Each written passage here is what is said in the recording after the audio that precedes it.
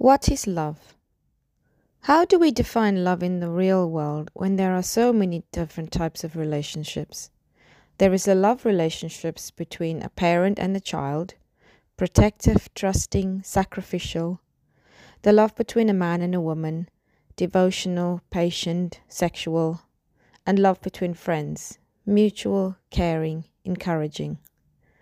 How do we express our love, and is love better expressed in action rather than words?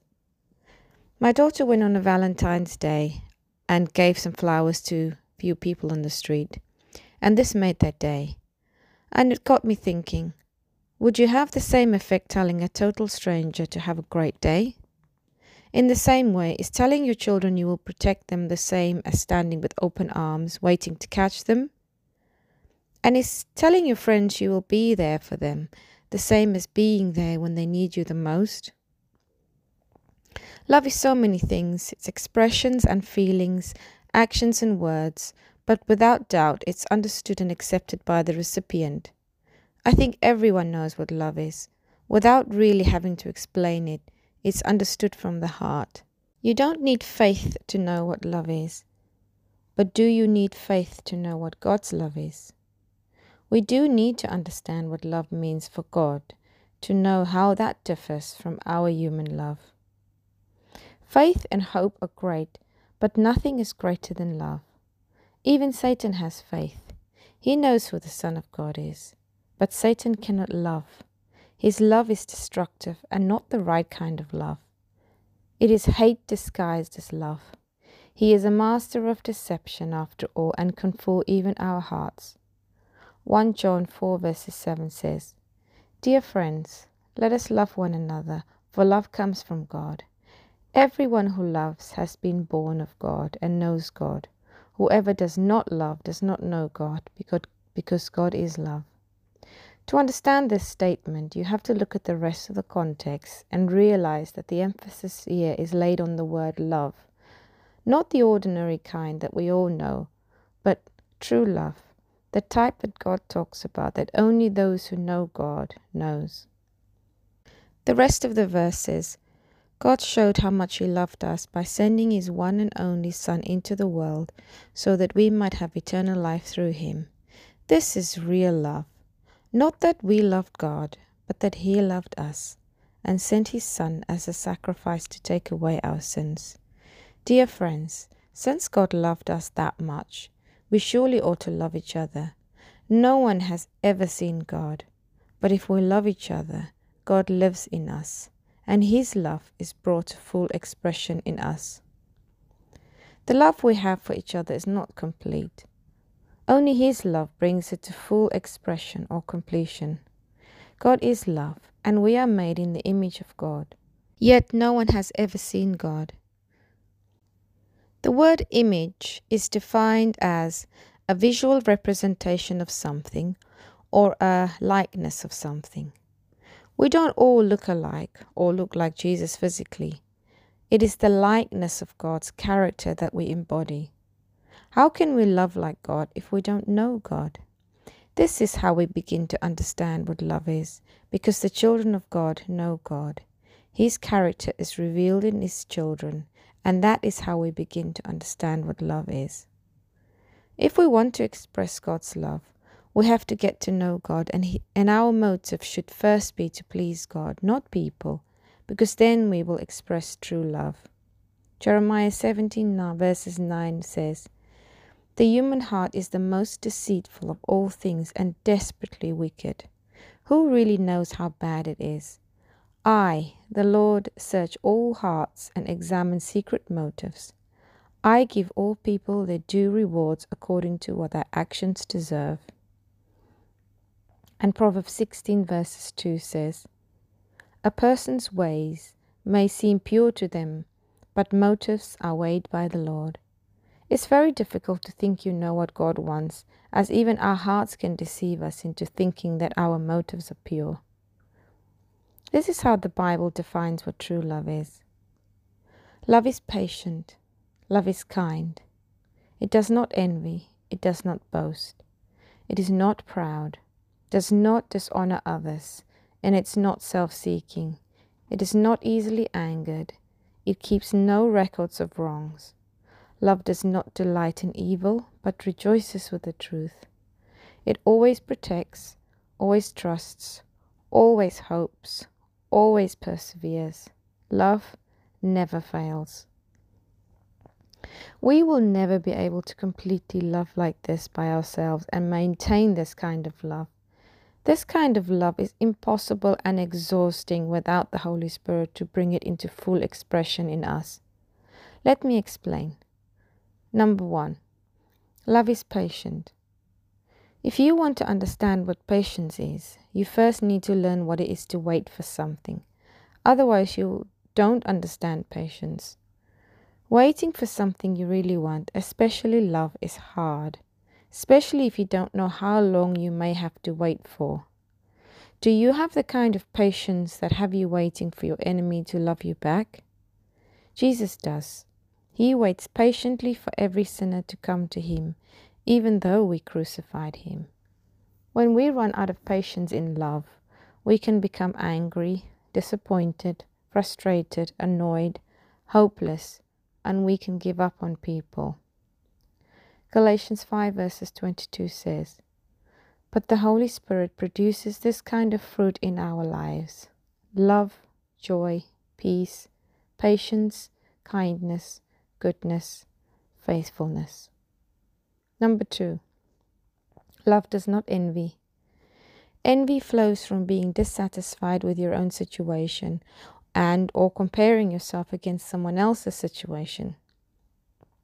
It's seeing something from a different perspective, and usually that means you are seeing their blessings and not your own. Envy also leads to jealousy and selfish ambition, because we judge by our own standards, worldly standards. We do not judge by God's standards. God will never have envy. James 3 verses 15 says, "For jealousy and selfishness is not God's kind of wisdom. Such things are earthly, unspiritual, and demonic." Number 3. Love does not boast. Boastfulness comes from haughty eyes, seeing yourself more fortunate than others. People boast if they feel someone else is underestimating them. Boasting has the intention of making someone else less fortunate by elevating yourself. It is the opposite of humble. When you boast in love, you're trying to give value to love by listing what you are gaining from it. This is self-seeking. God just wants your heart, even though we have nothing to offer him.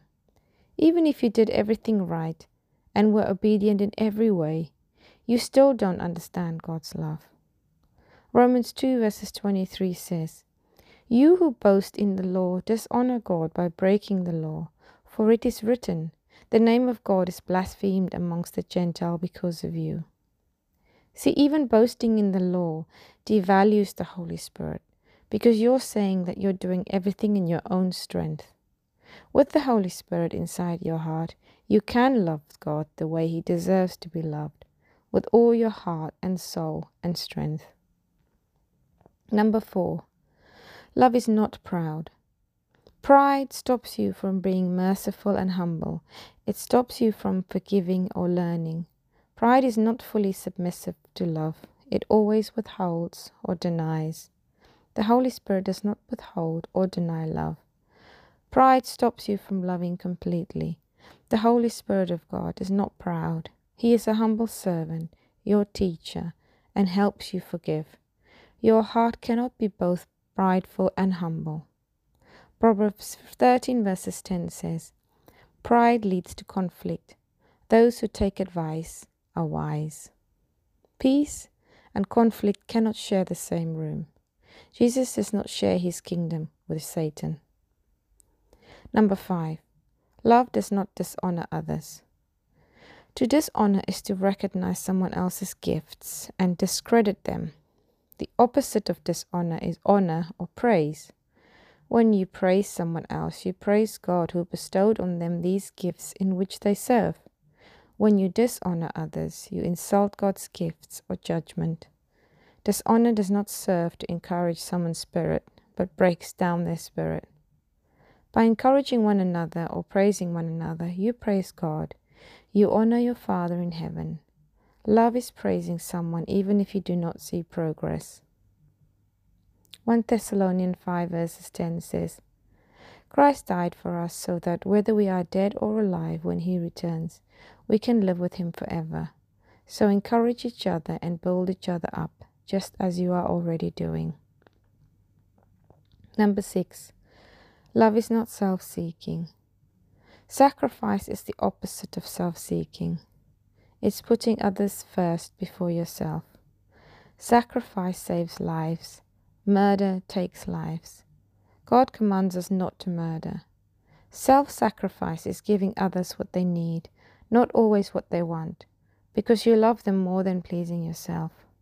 Self-sacrifice is pleasing to the Lord because it means we understand what real love is, what God's character is like, for he is not selfish. John 3 verses 16 says, For God so loved the world that he gave his only Son, that whoever believes in him should not perish but have eternal life. Number 7. God is not easily angered. Anger means less tolerance and compassion, and means you're losing self-control of your emotions.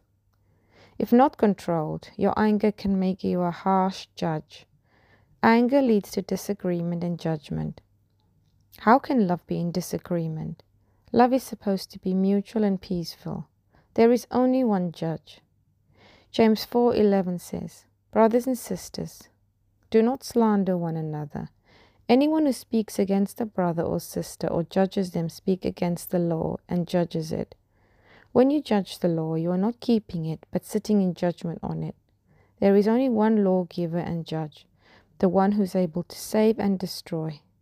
But you, who are you to judge your neighbor? Number 8. Love keeps no record of wrongs. Keeping a record of wrongs means we do not fully forgive and are accusing someone over and over.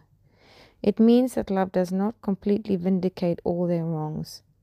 They will never stand before you new in love, clean, pure, blameless. You're asking them to pay for the same price over and over, stealing their innocence. Jesus is not an accuser. He is a vindicator and paid the same price for every sinner, big or small, even those who do not realize it. 1 John 4:17 says, And as we live in God, our love grows more perfect. We will not be afraid on the day of judgment, but we can face him with confidence because we live like Jesus here in the world. Number 9. Love does not delight in evil, but rejoices with the truth. The truth sets you free, but evil enslaves you. Real love does not delight in seeing people suffer. Real love wants someone to be free and happy. If you delight in seeing someone free and happy, you will want them to spend eternity in heaven, even your enemies. Evil delights in seeing people suffer in hell for eternity, and that's not Jesus' character. Psalm 136 verses 22 says, His faithful love endures forever. He remembers us in our weakness. His faithful love endures forever. He saved us from our enemies. His faithful love endures forever. He gives food to every little thing.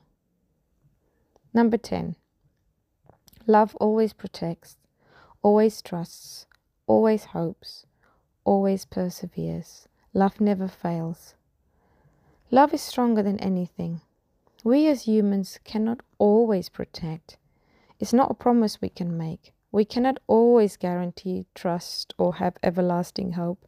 We cannot promise to always persevere in love and uphold all of the above commandments. But God can. Jesus can love like that.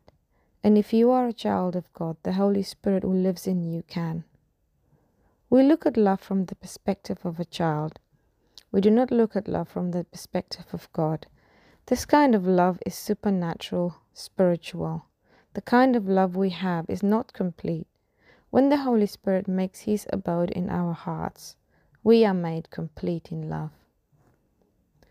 1 John 4 verses 12 says, No one has ever seen God, But if we love each other, God lives in us, and His love is brought to full expression in us. God is love, and all who live in love live in God, and God lives in them. And as we live in God, our love grows more perfect. Since love has no fear, because perfect love expels all fear. If we are afraid, it is for fear of punishment, and this shows that we have not fully experienced His perfect love. We love each other because He loved us first. If you have the love of God in you, you can overcome any human emotion. You can overcome any enemy, all evil thoughts. You can overcome pride. You can forgive. You can trust again. You won't run out of hope, and perseverance will lead in strength. He who is within you is stronger. I finish with James 4 verses 3. So humble yourself before God. Resist the devil and he will flee from you. Come close to God, and God will come close to you.